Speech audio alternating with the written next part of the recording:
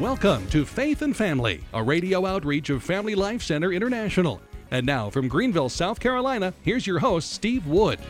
Hello, this is Steve Wood, and welcome to Faith and Family. Thank you for joining us today. We're going to be starting a mini-series with the goal of tackling perhaps the greatest challenge that parents and, yes, grandparents are facing right now in today's world, and that is, how do you reach the second generation with a lasting faith? And you're going to hear me quote an awful lot from Pope Benedict XVI, and it's, to me, quite surprising in that Pope Benedict is an absolute gold mine for parents who are challenged by the secular culture. It's almost like his teaching about young people, how to reach them, and how to actually address them and where to point them has been overlooked by so many. So in any case, you'll hear me quoting a lot from Pope Benedict, and here's something he said right off the top. He was very concerned with our highly secularized culture that there's emerging a widespread failure to transmit the faith to the coming generation. And he described the crisis as an educational emergency. Now, Pope Benedict isn't an alarmist, but when he pulls the fire alarm, so to speak, for our children and grandchildren, saying, we have an educational emergency. Well, what do you do in an emergency? You drop whatever you're doing and you focus on resolving the emergency. And that's what parents need to do, and realize that if it's an emergency, we just don't neglect the alarm that's being sounded, but we do something different. We at least add something in addition to what's being done in order to pass on the faith successfully so that it lasts with our children and grandchildren. Here's what Pope Benedict XVI said in 2006, quote, "We are responding to the widespread concern of many believing families who fear in today's social and cultural context that they may not succeed in passing on to their children the precious heritage of the faith. Various aspects of this educational task have become very difficult. But for this very reason, it is even more important and especially urgent." And so I would urge you, if you're a parent or a grandparent concerned about today's world, and I know many of you listening have already experienced a teenager or a young adult raised in the faith, catechized, sent to Catholic schools, and so many, by the tens of thousands, have abandoned the faith. In fact, it's a majority of Catholic youth raised in the church have walked away from their faith. And this isn't something that's just happening with Catholics, but it's particularly acute with Catholics, since that the rate of church dropout amongst Catholics is twice that of Protestants. So we should be on the alert. We should be focused that we have an educational emergency.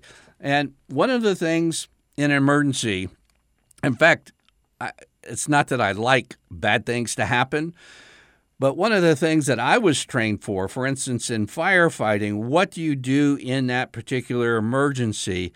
And rather than panic, you should have a very clear plan and guidance on what you're supposed to do. You know, in the Navy, you have to go to a firefighting school before they let you on a ship. We were on a newly commissioned ship, so our entire crew went to San Diego for firefighting school. Well, lo and behold, I can remember we were at sea, and see, when you're at sea and you have a fire, it's pretty serious. You can't walk out in the front lawn until the fire department comes because you're self-contained. You're there. And I can remember there was a fire not too far from our office, and what you're trained to do is bring 2 fire extinguishers to the scene, and one is because you get the fire 99% out, but if you leave any of it going, it'll come right back up, and then you'll do the same thing with your second fire extinguisher, and the fire will come back up. So that's why you get 2 fire extinguishers on scene, and then you put out the fire. So I heard the fire alarm, and I knew from the geographic location in the ship where it was located, ran there, and there's a bunch of guys just sitting there, or standing there actually, and staring at the fire. And we were all trained what to do, how to yell, go get some extinguishers. You know, we put the fire out and everything was good. But as parents, number one, we need to have a plan. What are we going to do? Yeah, we can say, woe is me, and you watch the news, you see what's happening in our culture, and you might panic, or you might just try to bury your head in the sand, pretend it's not going on, but what we do need is a plan. So, first of all, you need to know what the challenge is and where the younger generation, the second generation, goes astray. There's a passage from the Old Testament that's absolutely key for this, and you may have never heard a homily, a broadcast, a book, an article on this, but it's from the book of Judges. And just so you know, in the book of Judges, it describes how everything went wrong with passing on the faith to the children of Israel after Moses and Joshua died. Here's how it goes. In Judges chapter 2, starting in verse 7, and the people served the Lord all the days of Joshua and all the days of the elders that outlived Joshua, who had seen the great works of the Lord. And then Joshua, he died being 110 years old. And then all that generation that knew Joshua went to their fathers, and there arose another generation after them, which knew not the Lord, nor yet the works which he had done for Israel. So they didn't know the Lord in that firsthand experience that Joshua had, and the leaders who served with Joshua. And so what happened to that next generation? The children of Israel did evil in the sight of the Lord and served Balaam, false gods.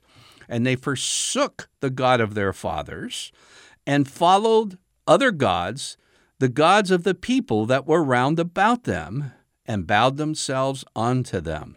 In other words, they succumbed to religious peer pressure and followed the peoples around them, and they didn't have internally that impact of the living generation for the works of God. They didn't have it in them, so they basically had the influence surrounding them became their life pattern, and as a result, boom, decline, judged by God.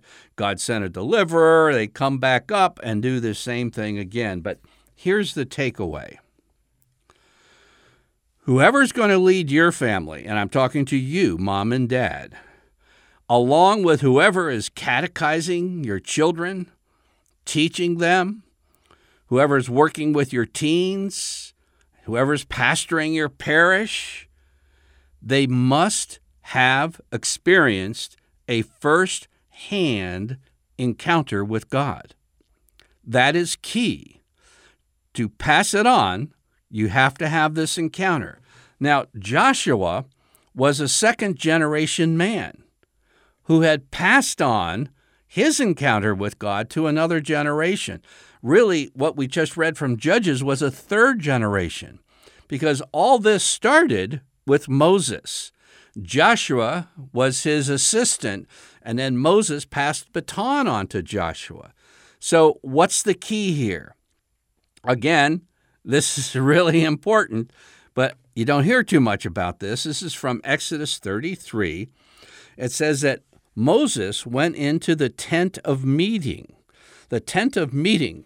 Now, this wasn't the tabernacle, maybe kind of like an early version of it, but Moses would go into this tent and meet with God, and the pillar of cloud, the glory cloud, the presence of God would come down and stay at the entrance of this tent while the Lord spoke with Moses.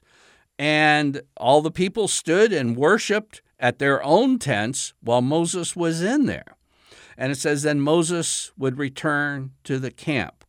Now, here's a half verse that we don't pay attention to, that every parent needs to hear, every teacher needs to hear, every youth leader needs to hear. But his younger aide, Joshua, did not leave the tent.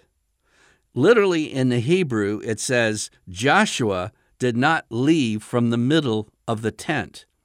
In other words, when Moses would go in to have his firsthand encounter with God, Joshua was with him.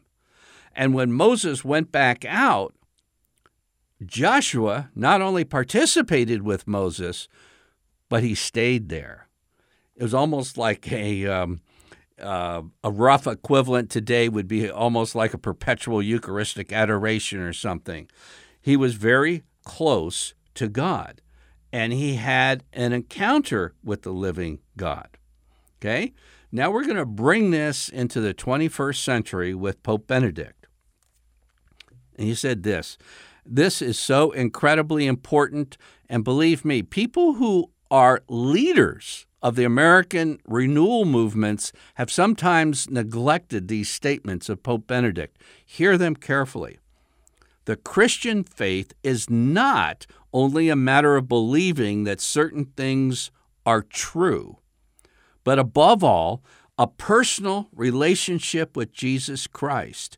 It is an encounter with the Son of God that gives new energy to the whole of our existence. When we enter into a personal relationship with Him, Christ reveals our true identity, and in friendship with Him, our life grows towards complete fulfillment. So in other words, the Christian faith isn't memorizing or learning religious facts. Okay, it's not only that. I mean, that's a part of it, and I definitely want content of the faith taught in detail, and yes, even memorized, as unpopular that is. But most of all, it is an encounter with the Son of God. Moses had it, and he passed it on, and the children of Israel did pretty well while he was around, despite their ups and downs. And then when Moses left, you know that most organizations, secular and religious, have a very difficult time passing things on to the next generation. But there wasn't a drop of the baton between Moses and Joshua, because Joshua also had his personal encounter with God. And it was so intense that those who served with Joshua, the elders of Israel, and even those men who outlived him, maintained the health of ancient Israel until they passed away, and then lots of trouble started. So the question for us today, I'm talking about myself, a religious broadcaster, any pastor listening, any deacon listening, any parent, grandparent, teacher, youth worker, listen to the question from a seminarian in Australia. And I've been reading to you some of the quotations from Pope Benedict during his World Youth Day in Australia. These are a gold mine. You could write a book on his homilies and teaching there. But he had this Q&A session, and a seminarian asked Pope Benedict, how can we live the gifts of the Holy Spirit here in our country and in our daily lives in such a way that our relatives, friends, and acquaintances feel and experience His power? How can we exercise our mission as Christ witnesses? Now, you have a pope, and you might just think, well, maybe he got all excited someday. I don't think he did. I think it was a very careful analysis of the contemporary world. The Catholic parents are in a emergency situation in passing the faith on. And here the seminarian says, well, how can we pass on an encounter with the living God? It was the right question, because this is the key. If you don't have this, and you have information and projects and programs and such, I'm afraid it's not going to hold up to the pressures of the 21st century. So, the next sentence I'm about to read is worth its weight in gold. It's very simple, but heed it. Here we go. And I'm quoting, I would simply say, no one can give what he does not personally possess, unquote. You see, preparation for teaching the faith, for passing on the faith, and I'm sure most parents listening have read books on child rearing. They've read books on teaching your children about the faith. They've listened to broadcasts about that. But bottom line, you can't give what you don't personally possess. In other words, you can read a book of somebody who might possess that encounter with God, but it doesn't mean you possess it. So I'm going to read the wider quotation now. How do we pass on the encounter with the living God? I would simply say, no one can give what he does not personally possess. In other words, we cannot pass on the Holy Spirit effectively or make him perceptible to others unless we ourselves are close to him. This is why I think that the most important thing is that we ourselves remain, so to speak, within the radius of the Spirit's breath, in contact with him. Only if we are continually touched within by the Holy Spirit, if he dwells within us, will it be possible for us to pass him on to others. Let me just reiterate what he is saying. Mom and Dad, driving your kids to CCD is not enough in today's world. The CCD teacher must possess what he or she wants to pass on to your children.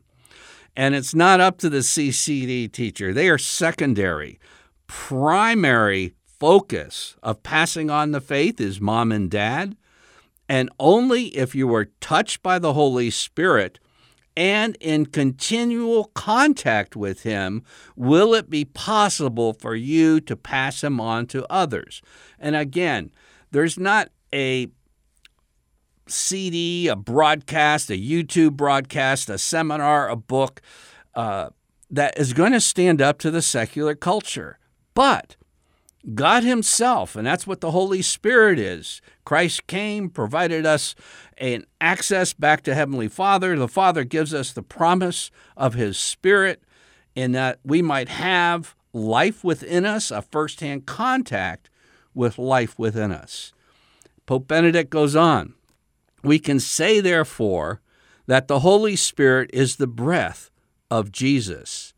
And we, in a certain sense, must ask Christ to breathe on us always so that his breath will become alive and strong and work upon the world and our kids and our grandkids.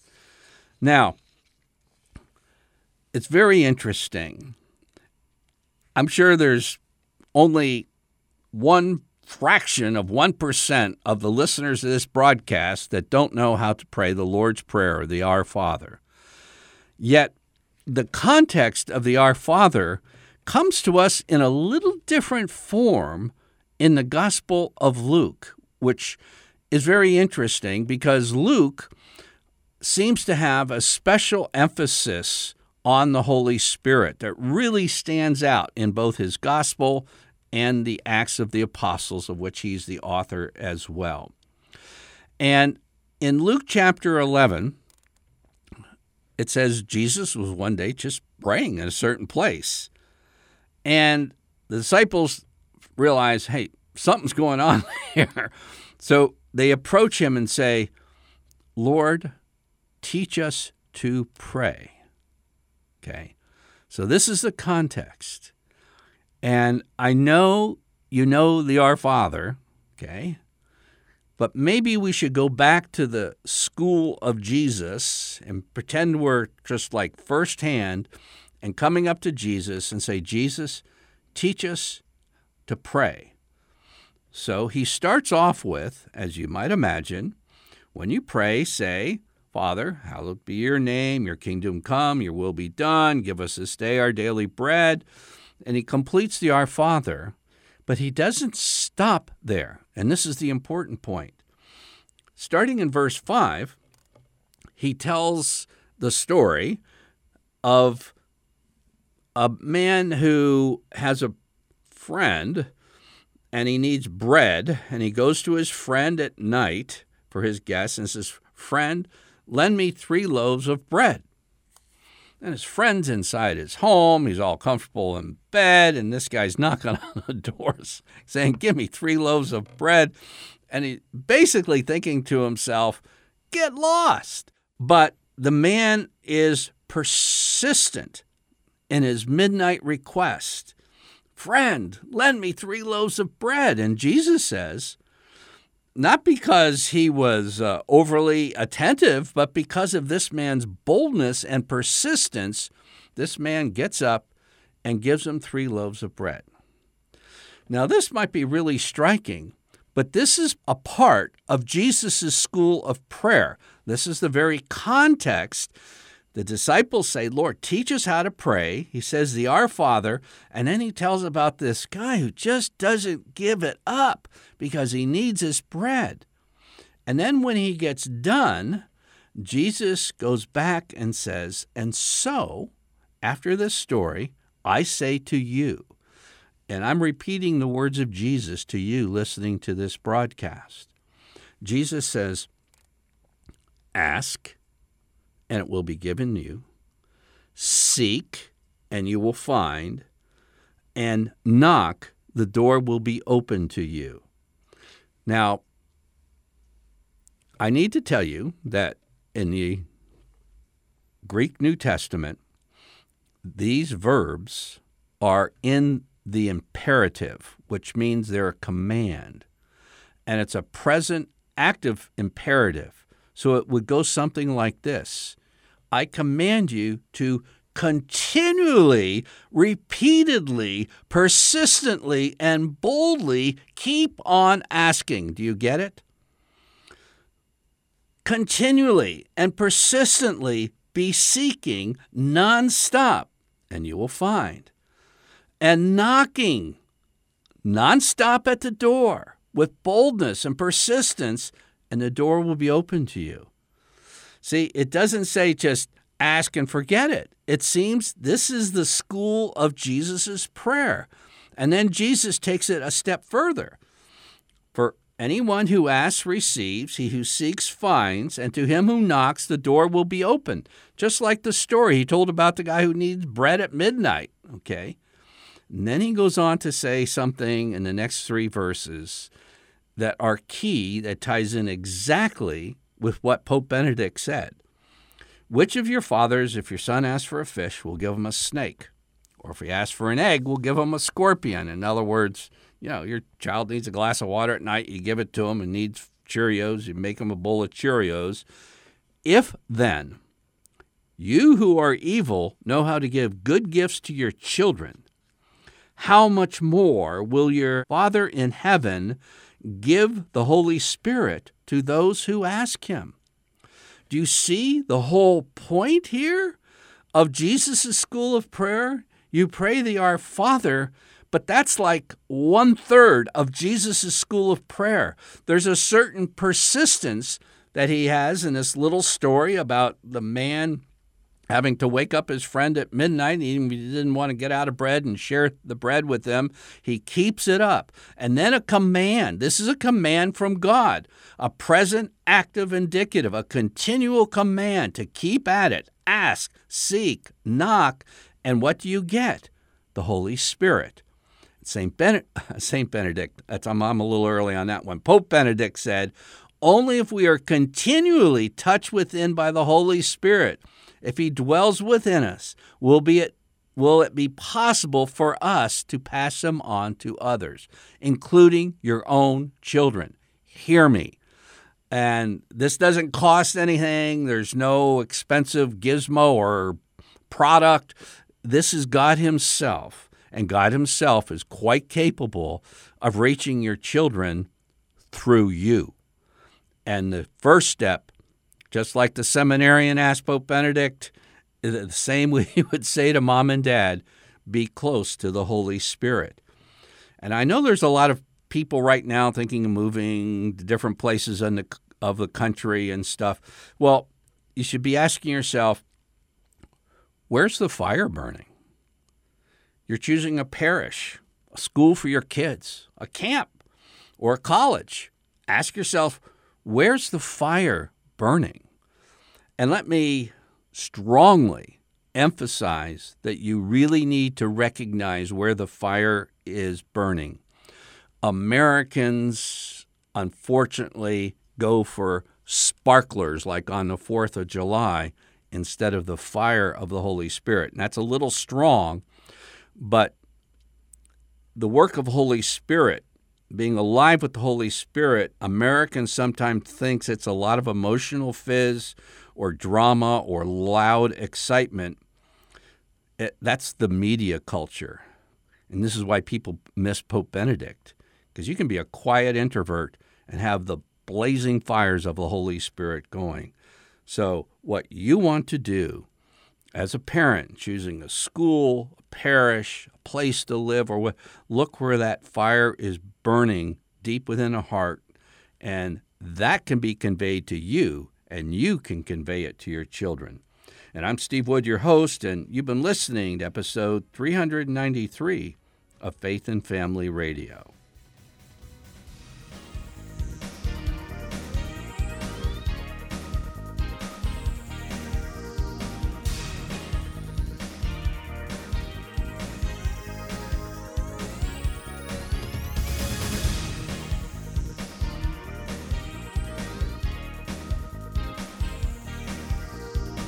Faith and Family is a radio outreach of Family Life Center International.